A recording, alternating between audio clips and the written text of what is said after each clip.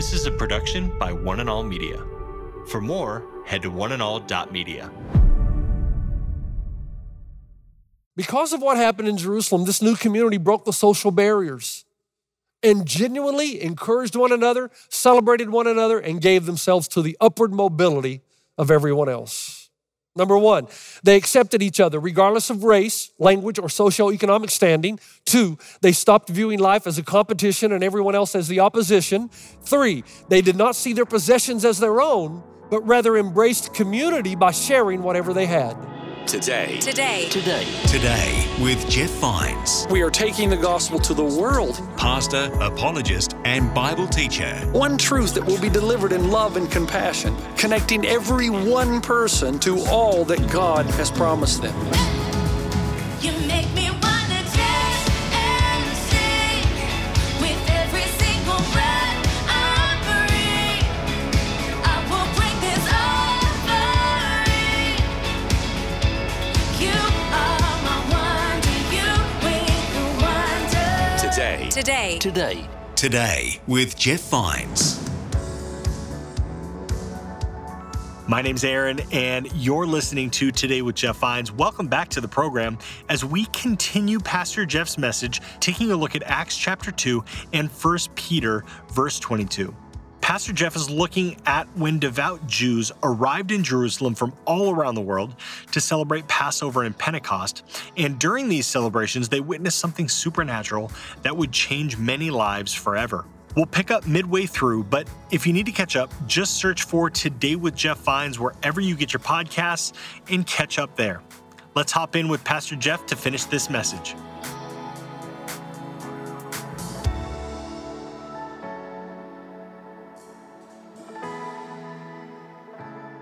In human flesh, we are frail, we are lost, we're all in the same boat, it's sinking, but Jesus Christ saved us all.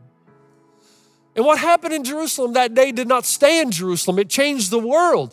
Because one, they accepted each other regardless of race, language, or socioeconomic standing because they realized the most fundamental level. They're all the same, sinners saved by grace, waiting for the redemption of the body and soul. But there's a second thing. They stopped viewing life as a competition and everyone else as an opposition. You understand that? They stopped viewing life as a competition and everyone else as the opposition. In other words, they stopped stomping on everybody else's balloon. As you read through the annals of history, you discover that this is part of what made Christianity so unique and compelling.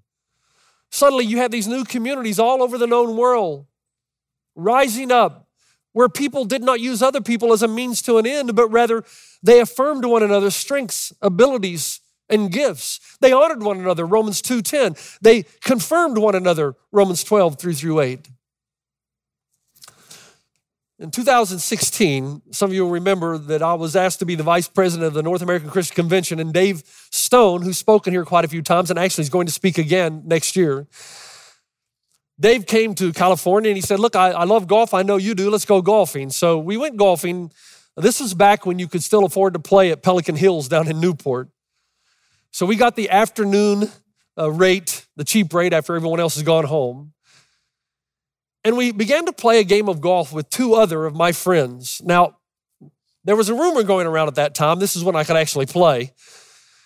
There was a rumor going around that if we were to have a pastoral golf tournament, that I would win. So when we set out to play, immediately in my mind, this is when I started thinking about, I got to show this guy that I can beat pastors, other pastors in our movement in the game of golf. That was my whole thing. During the game of golf, Dave spent the entire time encouraging everyone else and making sure everyone else had a good time while I was trying to prove something about my golf game. He spent the entire time. He seemed to be more concerned about building everyone up than he was his own game. And the reason is because his security on that day is in the identity he has in Christ, not on how good he plays the game of golf. You know, in Romans 15, we're told, accept one another just as Christ accepted you. And in 1 Peter 5, clothe yourself with humility toward one another. I wish I had developed this completely and fully into my life, and I have not. And it's like I said last week, please don't think that everything that I'm talking about in this scripture, in this message, I have it totally going in the right direction in my own life. I don't. But I can tell you this, it's not working. And it won't work for you either. Christ's followers who had been to Jerusalem ceased going through life pushing and shoving and stepping on others to show their superiority. Instead, they spend their lives in community with other Christ followers, encouraging them to reach their fullest potential in every walk of life. And in cities throughout the world like Galatia, they had listened to the words of the Apostle Paul and did, in fact, Galatians 6:2, carry one another's burdens and thus fulfill the law of Christ. When Delaney was a little boy and we lived in New Zealand, interesting dynamic. He couldn't wait to the time when I would say, Delaney, you're old enough now, you can mow the grass. I mean, he just wanted to mow the grass. He saw Dad mowing the lawn. I want to be like Dad. I want to mow the grass. Of course, when they become teenagers, they never do it again. But in this particular occasion, I allowed Delaney to mow the grass, and he had mown the grass, and now he's picking up the grass, putting it in a wheelbarrow, and trying to take it up to a central location there where the grass man would collect it during the week. As he put the grass in the wheelbarrow, he's trying to push it up the hill. It had rained a little bit the day before, and he just couldn't do it, but he wouldn't ask for help. So I stood there just watching my little boy try to push this wheelbarrow. And finally, he was up and he said, Dad, can you help me? I walked down to the bottom of the hill, and we both got onto the wheelbarrow. He on the left, me on the right. And I noticed something. Sometimes when you have an experience like this, God speaks a word to you. You always got to be listening. God always has a word at the right time. And I noticed in order to help Delaney carry this burden, it was absolutely essential that I come in close proximity. There had to be a certain closeness. We had to do this together. To carry someone else's burden, you have to come very close. You cannot do it from a distance. Do you know what you find in the early Christians? Because of what happened on the day of Pentecost and the weeks following, suddenly we find that white-collar people began helping blue-collar people to become white-collar people. Those with business acumen started helping those that did not have business acumen. Those with connections began helping those without connections. Those who were wealthy began helping the less fortunate. Those with wisdom assisting others in life principles. That began to occur. Those with wisdom started assisting others who didn't have perhaps the amount of wisdom needed to be successful in life and endeavors. I'm not sure why we think that the first Christians just sat around praying all the time. Pray they did, but they also got to work, assisting each other, teaching each other, equipping each other for future success in almost every area. That's why we read in the book of Acts about Simon the tanner and Lydia and Dorcas, both successful businesswomen. We read of Barnabas in Acts chapter 4, of Cornelius in Acts 10, of Sergius Paulus in Acts 13, of Jason in Acts 17, of Priscilla and Aquila in Acts 18, of Nansen of Cyprus in Acts 21, of Philemon in Philemon 1, all of whom were early disciples of Jesus who used their wealth to expand Christ's kingdom throughout the empire. Because of what happened in Jerusalem, this new community broke the social barriers and genuinely encouraged one another, celebrated one another, and gave themselves to the upward mobility of everyone else. Number one, they accepted each other regardless of race, language, or socioeconomic standing. 2, they stopped viewing life as a competition and everyone else as the opposition. 3, they did not see their possessions as their own, but rather embraced community by sharing whatever they had. I remember when Dane Johnson was with us, I remember one weekend when he was preaching, told the story about a woman who was in an airport who had bought a little bag of chocolate chip cookies and sat in the waiting area to await her plane's takeoff. And there's a guy across the table from her whom she didn't know, and he was obviously, she said, from India, because he was wearing a turban and didn't seem to speak any English. And in between she and this Indian man, there was a table with a bag of chocolate chip cookies. Much to her surprise, and without saying anything, this guy reached over on the other side, opened the bag of cookies, and took one out and ate it. She was taken back by this. She said, so I reached down, I took a cookie, and I started to eat it to assert my ownership. And of course, his response, he just smiled, nodded, reached down, took another cookie, started eating it. She reached down, took 2 cookies, and ate both of them, even though she wasn't even hungry. She wanted to send a clear and direct message, these are mine. The guy smiled, took 2 more cookies and ate them, and they kept going like this until the bag was empty. She was livid. Finally, she walked onto the plane, took her seat, looked into her purse, and found the bag of chocolate chip cookies that she had bought. It had been his bag all along. Not only had he not taken her stuff, she had taken his.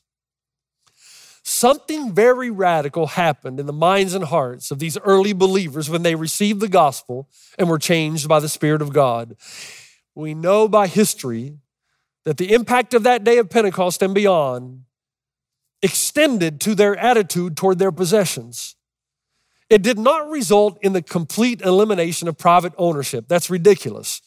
Nor did it result in the legal collectivization of the church into community organizations that corporately owned everything. It accomplished something far more powerful and profound. It produced people who owned things, but they lived as if they did not. Men and women whose transformed hearts did not regard their possessions as their own and who freely gave it up to those who were in need.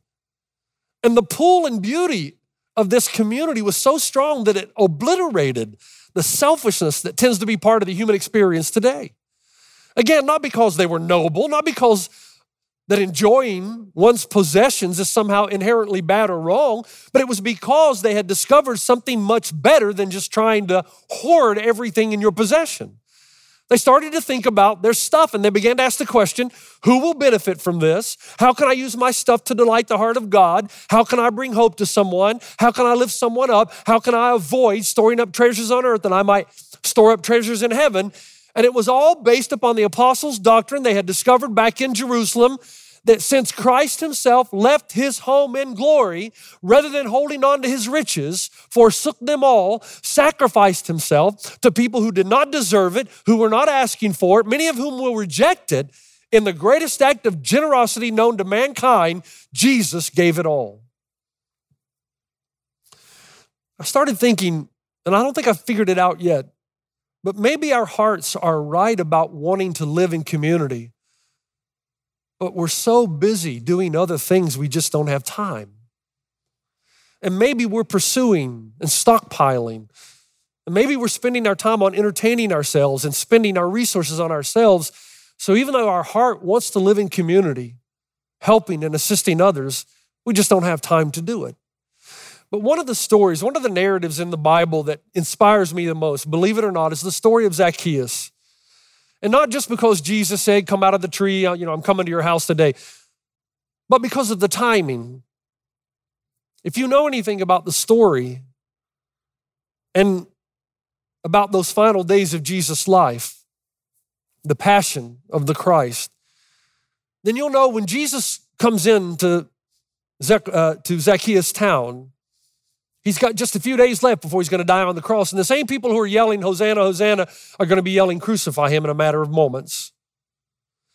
The reality of the cross must have been heavy on Jesus' heart. It would have weighed heavy on his shoulders because he was living in and around Palestine. He would have seen probably hundreds of crucifixions. So he knows what's in store for him. So in a short amount of time, he's going to accomplish something pretty important, the salvation of the world. And as I see what Jesus says and how he responds to Zacchaeus, a part of me says, you could have excused Jesus if he would have said, Peter, you know what, you deal with Zacchaeus. I've got a lot on my plate right now. Or if he had said, Matthew, you were a tax collector. You speak with Zacchaeus. You understand his language.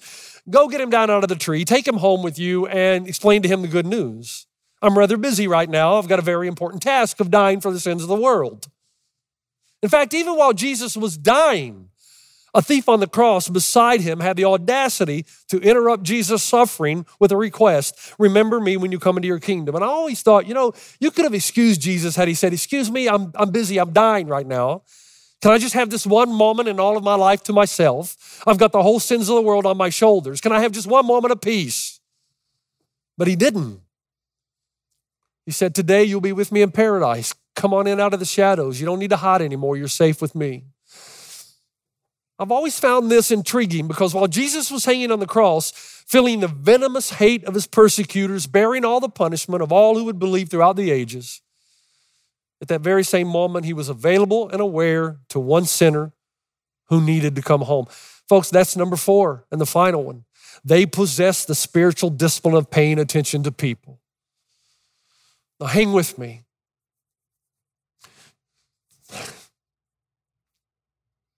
We just don't pay attention to each other anymore. And the reason is because we're too busy. And I'm not slamming you. I'm saying that maybe this is why we're not as compelling in the West as the church has been in the past. Maybe it has something to do with it. Maybe there's something that has to happen. Maybe we have to get our houses in order to speak a powerful word to the generation in which we are called. We don't pay attention to each other that much anymore. There's a cost to that. And our lives are far too complex.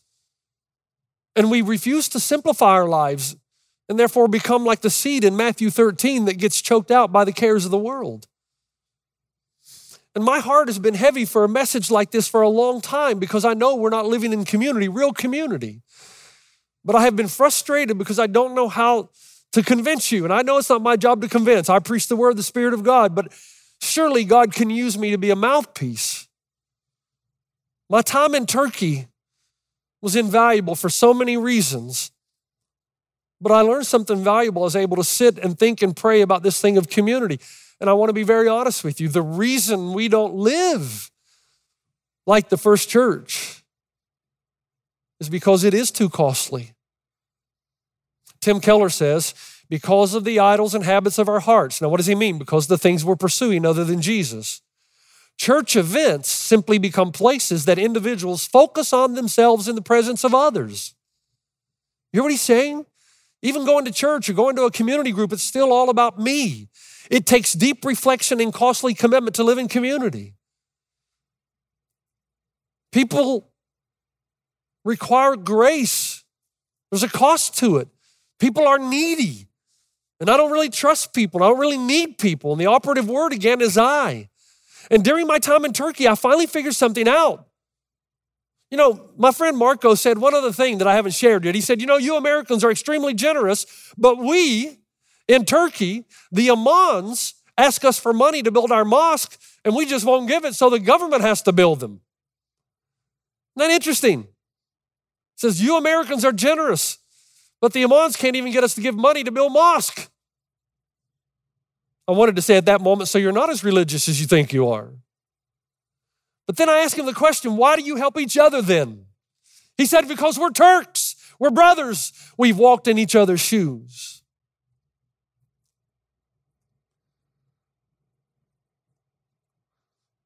There's an understanding that we're all the same. We're of the same nation, the same people, the same race. I shudder to think of what's happening right now in our country. They are trying to divide and conquer us. People that were friends in the past have been divided over vaccinations and over the flag and over political parties. And this is always the beginning of the destruction of anything. Jesus said a house divided cannot, will not stand. And here's this man saying the reason we may not build the mosque, but we never fail to help each other. And the reason is because we're brothers, we're Turks, we've all walked in each other's shoes. I'm trying to say to you that we pastors have failed you in that we have been telling you how desperately you need to be in community as if it's all about you still. How you need community, how you need accountability, how you need fellowship, how your life will be so much better in community. That is correct in every way, but it's the wrong approach because it's still about you. The real issue is this. Have you been changed and transformed so powerfully by the gospel that you now have a genuine care and concern for your brother and your sister? For people who aren't like you, for people who make you nervous, for people who are different, for people who are messed up and have messed up their lives. If you're so well put together, then isn't it loving for you to be a part of a community who features people who aren't? In that way, are you not most like Jesus when you are generous and sacrificial, when you give yourself away to something you think may not benefit you. Chris Fink convinced me to go home on Sunday night and watch the 9/11 documentary on Hulu. And I started watching it, and it's very difficult to watch. The firefighters, New York's finest, these are amazingly brave and courageous men and women. And after the first plane hit the tower, and just before the second plane hit the second tower, bodies began to fall. They were jumping to escape the heat. And you can hear the sound of the splat onto the ground, and you can see the firemen's faces, never having been in a situation like this. And then in what is broadcast as genuine footage, you see these firefighters lock arms together, and they look at each other just about before they're going to ascend into an inferno, a hellish inferno. They look at each other and they say, "Gentlemen, we may not live through today." They stop and took the time to shake each other's hands and wish each other good luck, and then they said, "It's been great knowing you." They ran into the fire knowing they would probably die, knowing that they would not make it out alive. In fact, only one of those firemen came back to tell the story. But the thought of rescuing some motivated them to give the greatest sacrifice to save many. Friends, that's the gospel. Will you go in to community knowing it may cost you greatly? Because suddenly you have realized that's what Jesus did for you. That's what happened in Jerusalem. It dawned on them what Jesus had done. How could they possibly not do it for one another?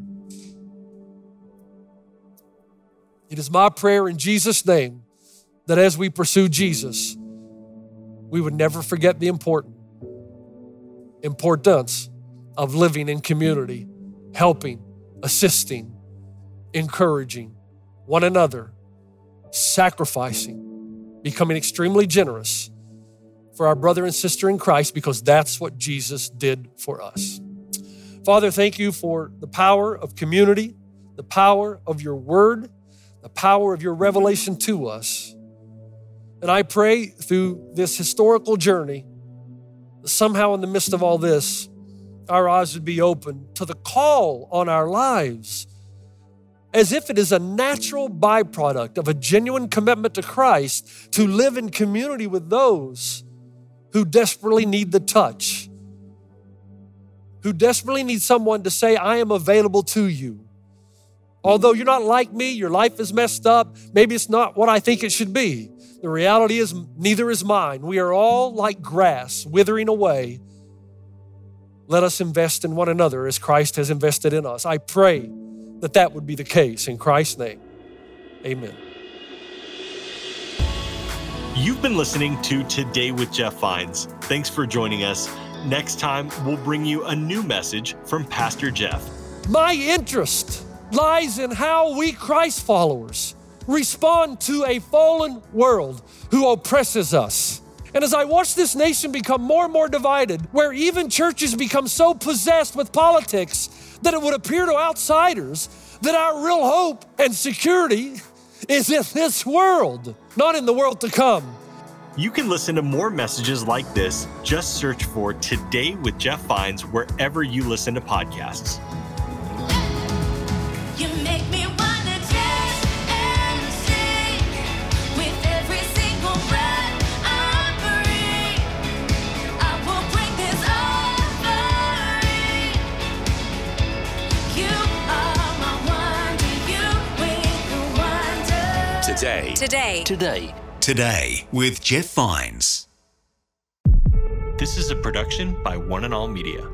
For more, head to oneandall.media.